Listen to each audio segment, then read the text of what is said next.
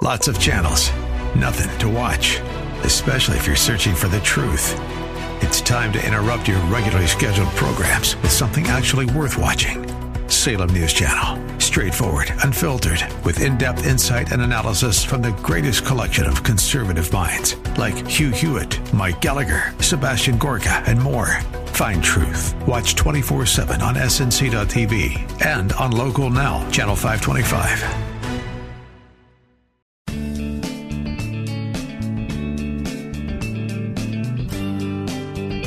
Grace and peace to you, and welcome to Radio for Real Life with Sean Azzaro, the senior pastor of River City Community Church in San Antonio, Texas. A church that exists to help people like you find the real life you were created for and then find it to the full. That's what Jesus promised in John 10:10. And we continue in this series with a look at the life of Joshua, called When God Calls You. And when Joshua led his people to march around Jericho, he had God with him. Still, going into battle is scary. You're about to discover a clear method of attack you can take when facing your enemy. RealLife.org has this full message, sermon notes, and series available for free. But if you feel led to bless this listener-supported radio ministry, then please do. There's a place to give also right there at RealLife.org. Pastor Sean's now in Joshua chapter 5 and 6. The message today is called Going to War. It's time for Radio for Real Life. We've seen Joshua had to step up and replace Moses. And what a daunting, challenging thing that might be. But God assured him, Moses may be dead, but I'm going to be with you, Joshua. And we saw, a lot of things have changed for us. Moses may be dead in a lot of ways, but our God is alive and well. And that's just the truth. We saw that God created us to live in a land of promise. It's not enough to leave Egypt. We've got a thing that he's called us to be a part of, to live in. And it's something that we have to be willing to press into and experience. Last week we saw as they crossed the Jordan River and God did a miraculous thing for them. And then we saw that God wants to give you faith stories of your own. He wants to give us faith stories. And I think that's really important, that we not rest on the faith stories of other people. And those are great. They're helpful. But at some point we've got to get our own, because honestly, we all have battles that we have to fight and other people can't fight them for you. They're not going to be able to fight for you. And at some point, you've got to say, wait a minute, when I walked with God, when I experienced this with the Lord, when he spoke to me and I stepped out, I saw God move. And that will change you. That'll change you. We're going to pick up today in Joshua chapter 5. If you have your Bibles, why don't you turn there? Whether that's electronic, paper, whatever. I love to have people follow along and see it in their own copy of Scriptures. They can make notes. They can go back later and look. Last week, remember, they crossed the Jordan. And you remember what the Lord did? He kind of parted those waters during flood stage. And they walked across on dry ground. Well, in Joshua 5:1, right at the beginning of the chapter, we're told that all the Amorite kings who were west of the Jordan and the Canaanite kings, they heard about this, how the Lord had dried up the Jordan. And the phrase it uses, it says their hearts melted in fear, and they no longer had courage to face the Israelites. The reason being is when you have something in the topography or in the landscape that's like a big river or like a mountain kind of range or things like that, those create natural barriers, and people would build their cities and stuff to give them a strategic advantage. And they had a strategic advantage. The Canaanites had a strategic advantage. That river protected them on that side. They didn't have to build fortifications on that side from a large army because you couldn't approach from that direction. And so that was a natural barrier, a natural defense. And when God removed that, instantly, there was this sense of, oh my gosh, that complete thing that we depended on, that's always been there, it's just gone.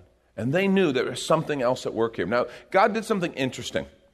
They had this strategic advantage, they crossed this river, now they're there, and instead of attacking, instead of taking advantage of that momentum, they stopped. And they literally, all the young men who had come and who had only lived in the wilderness, they weren't in Egypt, they had been lax in doing the ceremony of circumcision, which was a covenant between God and his people. The ceremony of circumcision. And the ceremony of circumcision is really significant, we understand health things and reasons, and that's why we do that. But to be honest with you, for them, this was this symbol of authority because it was in the male. And in that culture, there was clearly this sense of authority in the home, in the male. And so that happened in the males. It was where reproduction happened. It was in the reproductive organ, which again, one of the areas where we get to share in God's creative nature is in what we call procreation. And when you stop and think about it, you think about authority and you think about procreation. Those are two of the areas where our society, where people most rebel against God. When you really stop and think about it, authority and procreation are some of the biggest areas where we find we are resistant to God's leadership, and we rise up, and there's this sense of rebellion against God. Well, this issue of circumcision wasn't just, well, we probably should take care of this now. Now's as good a time as any. It was actually a really inconvenient time because they had to wait then for all these men to heal. But what was most important is that they recognized we are God's people. We are marked by his presence. We have a covenant with him, and we want to be a part of that. We want to be in the covenant of God's leadership. I want to pick up at verse 13 of Joshua chapter 5. We read, "Now when Joshua was near Jericho, he looked up and he saw a man standing in front of him with a drawn sword in his hand." They're outside a city that they're going to take. There's a man standing with a drawn sword in his hand. Joshua went up to him and asked, "Are you for us or for our enemies?" He didn't know who he was. He could have been one of the Israelis, the Israelites, or he could have been from Jericho. "Are you with us or are you for our enemies?" "Neither," he replied. Interesting answer. "But as commander of the army of the Lord, I have now come." Then Joshua fell face down to the ground in reverence and asked him, "What message does my Lord have for his servant?" The commander of the Lord's army replied, "Take off your sandals, for the place where you're standing is holy." And Joshua did so. I love that. "Are you for us or our enemies?" "No." Go. And then what makes it interesting is because he says, "I've come as the commander of the Lord's army." And you're like, wait a minute, we're God's people. You should be for us. Aren't you on our team? And he quickly realized that's the wrong question. We sit and think God's on our team, right? God's always on our team. That's the wrong question. Not is God on our team. Are we on God's team? Are we on God's team? Because this was a real point of communication to Joshua. He understood some things real quickly. 3 big realizations that happened at this encounter. One, you're going to war. This is war. Okay, God showed up, and he didn't show up with a harp. He didn't show up just as a messenger. Didn't show up kind of as an angel. He showed up as the commander of the Lord's army, and he was holding a sword. You are going to war. There are just times, folks, when we need to go to war. There are things that need to be stood up against. There are ground that needs to be taken. There are times when we have to stand up and go to war. And Joshua, it was crystal clear. You're going to war. The second realization is you're not alone. You're not alone. The commander of the Lord's army is here, which means the Lord's army is here. And that had to give Joshua great comfort and a sense of peace. The third thing is, the first was you're in a war. Okay, you're going to war. The second was you're not alone. And the third realization, which is really important, is you're not in charge. Okay? You're not in charge. I'm coming to you not as a helper, not as your buddy. I'm coming to you as the commander of the army of the Lord. And Joshua got it and immediately bowed down in worship. He knew something bigger was happening here. And interestingly, I love this thing that he says. He says, "Take off your sandals, the place you're standing is holy." Joshua would have immediately remembered what the Lord said to Moses when he stood at a burning bush. Some people think because of this, that this is a manifestation of the Lord's presence, kind of a pre-incarnation of Jesus before Jesus came, that's who he came as. I don't know. There's speculation on that part. Because we know that lots of times angels appeared, messengers appeared, and they didn't say this. But in this case, just like he said to Moses before the burning bush, "Take off your sandals." Moses, he said, "Don't come any closer. Take off the sandals, for the place you're standing is holy ground." That was in Exodus 3. And what's interesting is it wasn't the ground that was holy. It wasn't the land that made it holy. It was the Lord's presence that made this ground holy. In other words, Joshua, you're at a different kind of juncture here. This is a God thing that's about to happen. You may have plans, you may have battle plans and strategies, but what he's learning right now is, Joshua, you're not in charge, and you now have to come and follow as a worshiper. And that's exactly what Joshua did. That brings us right up to chapter 6. We'll pick right up at verse 1. "Now the gates of Jericho were securely barred because of the Israelites. No one went in, and no one went out, and no one came in." They were terrified. They were terrified. Then the Lord said to Joshua, see, I've delivered Jericho into your hands along with its king and its fighting men. March around the city once with all the armed men. Do this for 6 days. Have 7 priests carry trumpets of ram's horns in front of the ark. On the 7th day, march around the city 7 times with the priests blowing the trumpets. When you hear them sound a long blast on the trumpets, have the whole army give a loud shout. Then the wall of the city will collapse, and the army will go up, everyone straight in. Okay, time out. That's the strategy. That's the plan. I mean, he's excited. The commander of the Lord's army is here, the creator of all things. And really, the priests, the trumpets, the shouting, that's our deal. That's what we're going to do. No kind of ladders, no plan to scale, the Lord's army coming down, swooping. This is it. I mean, obviously Joshua didn't say that. But this is a really unconventional way to take a city, a walled, fortified city. This is dangerous. It's risky. I mean, you're walking around that city. You do know these people are there. The city is fortified. They have spears, bow and arrows, rocks, weapons. This is risky. And yet it's what the Lord's plan was. So Joshua goes back to the others, and their obvious question is, what's the plan? Well, he tells them. So Joshua, son of Nun, called the priests and said to them, take up the ark of the covenant of the Lord, have 7 priests carry trumpets in front of it, and he ordered the army, advance, march around the city with an armed guard going ahead of the ark of the Lord. When Joshua had spoken to the people, the 7 priests carrying the 7 trumpets before the Lord went forward, blowing their trumpets, and the ark of the Lord's covenant followed them. The armed guard marched ahead of the priests who blew the trumpets, and the rear guard followed the ark. All this time the trumpets were sounding, but Joshua had commanded the army, do not give a war cry, do not raise your voices, do not say a word until the day I tell you to shout, then shout. Interesting. They're getting ready to go to battle, and he says, don't say anything until the day I tell you. In other words, we're in for the long haul here. Not until I tell you, which is like, okay, going to be later on as we advance. No. Till the day I tell you. That was the clue that this is going to go on for a while. So we had the ark of the Lord carried around the city, circling it once. Then the army returned to the camp and spent the night there. What did they feel like? Well, that was good. Guys, feel like we made some progress? Excellent. Excellent. Joshua got up early the next morning, so the very first thing, and the priests took up the ark of the Lord. The 7 priests carrying the 7 trumpets went forward, marching before the ark of the Lord and blowing the trumpets. The armed men went ahead of them, and the rear guard followed the ark of the Lord while the trumpets kept sounding. So on the 2nd day, they marched around the city once and returned to the camp. They did this for 6 days. I mean, really. Okay, so after day 2, it's like, well, I guess day 3. Okay, day 4, are you kidding me? Day 5, I think we're just going to keep doing this I don't think this is doing anything. And they did it in the morning, so they're done like by noon, right? And then people got lots of time. And you know what people do when they have time? They're always supportive of plans that they don't understand. They had lots of time just go, man, Joshua's so cool. This is awesome. No, there's people going, this guy's out of his mind. I guess, God's not showing up. When the ark went through the Jordan River, it parted. This isn't working. You know how human nature is. You know how we are. And there had to be that sense of, wow, Lord, I really hope you know what you're doing. You ever said that to God? I hope you know what you're doing. And then realized how stupid that was? And let's take a quick minute to remind you, you're listening to Radio for Real Life with Sean Azzaro, a listener-supported ministry of River City Community Church, in this message called Going to War. It's in the series Joshua, When God Calls You, which is available right now on the sermon page at reallife.org.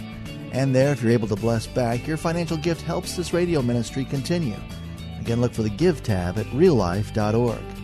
And if you're looking for a new church home, here's your invitation from Pastor Sean. Do you ever look at your life and feel like you were made for something more? Jesus made a simple statement. The thief comes to steal, kill, and destroy, but I came to give you abundant life, real life. I talk to a lot of people, and many seem to feel like they're settling for a whole lot less. Hi, I'm Sean Azzaro, pastor of River City Community Church, and we are so convinced that we were made for something better. We call ourselves a church for real life. I'd like to invite you to join us for one of our weekend gatherings, which are an exciting and artistic blend of music, reflection, and practical insights, all designed to explore the life that God meant for us. River City is located 1.5 miles outside of Loop 1604 on Lookout Road across from Otama Park. Service times are Saturday at 5 p.m. and Sunday at 9:30 and 11:15 a.m. River City is a church for real life, so our home on the web is reallife.org. To find out more, visit us online at reallife.org. God created you for something very special. Come find out more at River City Community Church. And now back to the message, Going to War. This is Radio for Real Life. But they did this for 6 days. On the seventh day, they got up at daybreak and marched around the city 7 times in the same manner, except that on that day they circled the city 7 times. The 7th time around, when the priest sounded the trumpet blast, Joshua commanded the army, "Shout, for the Lord has given you the city. The city and all that is in it are to be devoted to the Lord." Interesting phrase. This was their first city, their first conquest. Everything in it was devoted to the Lord. Almost think the concept of the tithe. It belonged to the Lord. Later on, they could take spoils. But on this city, they were instructed, no, you don't. Only Rahab the prostitute and all who are with her in her house shall be spared, because she hid the spies we sent. You remember that Rahab, if you know the story, when the spies went in, Rahab actually approached them and said, "We know God's given you the city." And so she hid them and she helped them. And because of that, she and all her household were going to be spared. But keep away from the devoted things so that you not bring about your own destruction by taking any of them. Otherwise, you'll make the camp of Israel liable to destruction and bring trouble on it. Here's the devoted things. All the silver and gold and the articles of bronze and iron are sacred to the Lord and must go into his treasury. When the trumpet sounded, the army shouted, and at the sound of the trumpet, when the men gave a loud shout, the wall collapsed. So everyone charged straight in, and they took the city. After all that, that's the description of the battle. They did, the wall, and they went in, and they took the city. They devoted the city to the Lord and destroyed with the sword every living thing in it, men and women, young and old, cattle, sheep, and donkeys. We're told that they burned the city after that, burned it to the ground, and Joshua, under the Lord's instruction, declared a curse of the Lord on anyone who would try to rebuild that city. I mean, if we can get out of our kind of Joshua fought the battle of Jericho thing and our VeggieTale mindset, and we do, I could just start doing VeggieTale bits, but then I'd be lost. You'd lose me for the rest of the service. But you got to understand, this was war. Yes, it was unconventional, but then it just was hard. It was violent. People died. And you stop and go, isn't there some other way? God, you could have just snapped your fingers and made this happen. Isn't there some other way for this to happen? And I want to suggest Joshua learned something that I think we need to learn.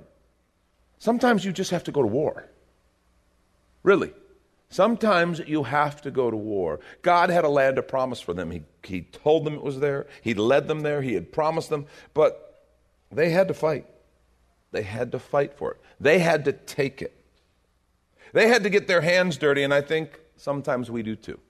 Sometimes we have to be the one. Sometimes you have to be the one who actually stands and goes to war for certain things that are right, certain things that are yours according to the Lord, certain things that we just should stand up for. You have to do it because you're the one who's being falsely accused.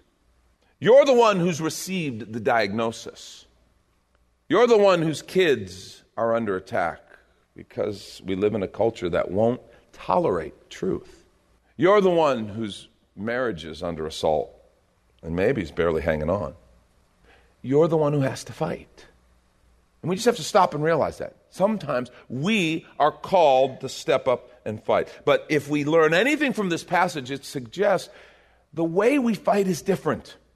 The way we fight is different. Yes, we have battles. Yes, we have wars, so to speak, that we have to engage in. But we fight in a totally different way. In fact, in the New Testament, Paul wrote it this way, 2 Corinthians 10, 3 and 4. He said, "For though we live in the world, we do not wage war as the world does." The weapons we fight with are not weapons of the world. On the contrary, they have divine power to demolish strongholds. This might be one of the toughest parts because we've been trained in a world, all the friends around us, all the people around us, they'll give us advice, they'll coach us, they'll push us in the weapons of the world. But that's not how we fight. Scripture says, on the contrary, the weapons we have divine power to demolish, I love that word, demolish strongholds. When you stop and think about the passage we're reading in Joshua, it's like, that's what we're talking about. They have divine power to demolish strongholds, those places where they've been established, fortified, rooted, that need to be removed. See, sometimes you have to go to war, but the way we go to war is different. In fact, if you're taking notes, I want you to write this down. Here's the main point, big idea. God's strategy for warfare always requires focusing more on who's with you than who or what is against you. Let me say that again. God's strategy for warfare always requires focusing more on who's with you than who or what is against you. We tend to get all caught up, and we're, whatever the obstacle, whatever the person, whatever the force is, whatever that thing we think is that's against us, we get so obsessed, and then we start reacting to that. Whereas, well, God is saying, no, I have a different plan for you. I want you to stop, step back, and I want you to focus on who's with you for a moment, because it changes everything. You know, you may be going, okay, in Joshua, what's the big deal with the trumpets? Why are they blowing up all the trumpets? Well, these instruments were called Jubilee trumpets. And they were used in connection with Israel's solemn assemblies, all their feasts, which were worship. They were used to proclaim the presence of God, to lift him up and to declare the worship and the call to the Lord. The trumpets were a way of saying, God is with us. And if you noticed in verse 8, chapter 6, verse 8. You can breeze right through this and miss it. Here's what it says. When Joshua had spoken to the people, the 7 priests carrying the 7 trumpets before the Lord went forward. Did you catch it? 7 priests carrying 7 trumpets before the Lord. Not before the ark, not before the people, not before Jericho. They were doing what they were doing before the Lord. In other words, God was there. God was watching, and they were doing it for him. All of this was before the Lord. It was almost as though with that action, with that worship, when we are in the midst of warfare, when we're in the midst of adversity, and we stop and we start to worship and praise, and we start to remember our God is there, it changes everything. And you realize this whole thing is not just me against them.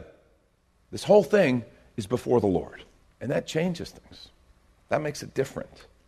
Did you notice the use of the number 7 at all? Anywhere? Can you recall any of it? 7 priests, 7 trumpets, 7 days, 7 circuits of the wall on the 7th day. It's like, okay, God likes 7. Actually, 7 in the scripture often refers to completion. In fact, verse 1 is really interesting. Joshua 6:1 said the gates were secured and barred because the Israelites don't win and out. And then in verse 2, the Lord said to Joshua, see, I have delivered Jericho into your hands along with its king and its fighting men. And Joshua would hear the Lord say that, I've delivered it. It's done. And then he would look, and there's the city and the walls and the fortifications and the weapons. It's done. But it's still sitting there. It's done, but I don't have it yet. I'm still going to have to fight this battle. Commentators tell us that the tense in the Hebrew that's used there, they talk about the prophetic perfect. In other words, speaking of something that hasn't yet happened in the natural as already accomplished because it has happened in the supernatural. In other words, it's done because God said it's done. And that's the way he said, go look and see. It's already done. See it. See it, Joshua. I'm standing here telling you, it is accomplished. God's strategy for warfare requires focusing more on who's with you than who or what is against you. This is a powerful, powerful principle, folks. God taught me this, and I would say maybe the most difficult, if not one of the most difficult times of my life, and clearly one of the most painful times of my life. It's 1984, and I was 22 years old, and no other way to say it except that I married the wrong person. I'm not talking about my wife, Lori, obviously. This was before Lori. I had dated this girl, thought I was in love, and against the counsel of a number of people who loved me and who I really trusted, I went ahead and moved forward in the relationship. We went to church together. We had Christian friends. But there was something wrong that others around me were able to see. I didn't want to admit it. Honestly, I probably saw it at times, but if you know me, I can get a little bit, when I focus in on something, I can be kind of... I'd said, of course, I don't typically quit easily. And so we got married. And within 8 months of our wedding, she began acting strange. Within 9 months, I discovered she was involved with someone at work. And at 10 months, she moved out. She wouldn't accept counsel. She wouldn't take phone calls from our Christian friends. She cut them all off. She cut all our pastors off. She cut everybody off. And she served me divorce papers. I have to tell you, I was in absolute shock. Here I was a Christian kid, I tried to follow Jesus, and this was something I didn't believe in, divorce. And yet here it was. It was served to me, and I didn't seem to have a choice. Friends tried to help. They were very supportive and encouraging. Some, after reading the papers and looking at the approach that they were taking, said, get a good lawyer. One friend, really wanting to protect me, suggested I sell him what little belongings I had and what little assets I had to ensure that I didn't lose them in a messy divorce. I considered this. I really did. But I prayed about it first. And let me just tell you, that's the one thing I did right in this whole deal. You know, when you're up against it and you can't trust your judgment because you're hurt, you just want to get through it, you want it to go away, whatever, you just don't know what to do. One thing I did right is I stopped and I prayed about it. And I asked the Lord, and He made it clear I wasn't to do anything of the sort. I wasn't to try any tricks. I wasn't to try anything like that. I was to remain still, trust Him, and let Him fight this battle in His way. That's Pastor Sean Azzaro. You've been listening to Radio for Real Life, and if you'd like to hear this full message called Going to War in the series Joshua, When God Calls You, it's available right now on demand at reallife.org. And there, if you're able to bless back, your financial gift helps this radio ministry continue. Again, look for the Give tab at reallife.org. But of course, you're invited to visit and join us at River City Community Church, located on Lookout Road right behind Retama Park, with service times on Saturday nights at 5 and Sunday mornings at 9:30 and 11:15. If you'd like to call the church, the number is 210-490-5262. As Radio for Real Life is a service of River City Community Church, and we hope you join us again next time for more Real Life.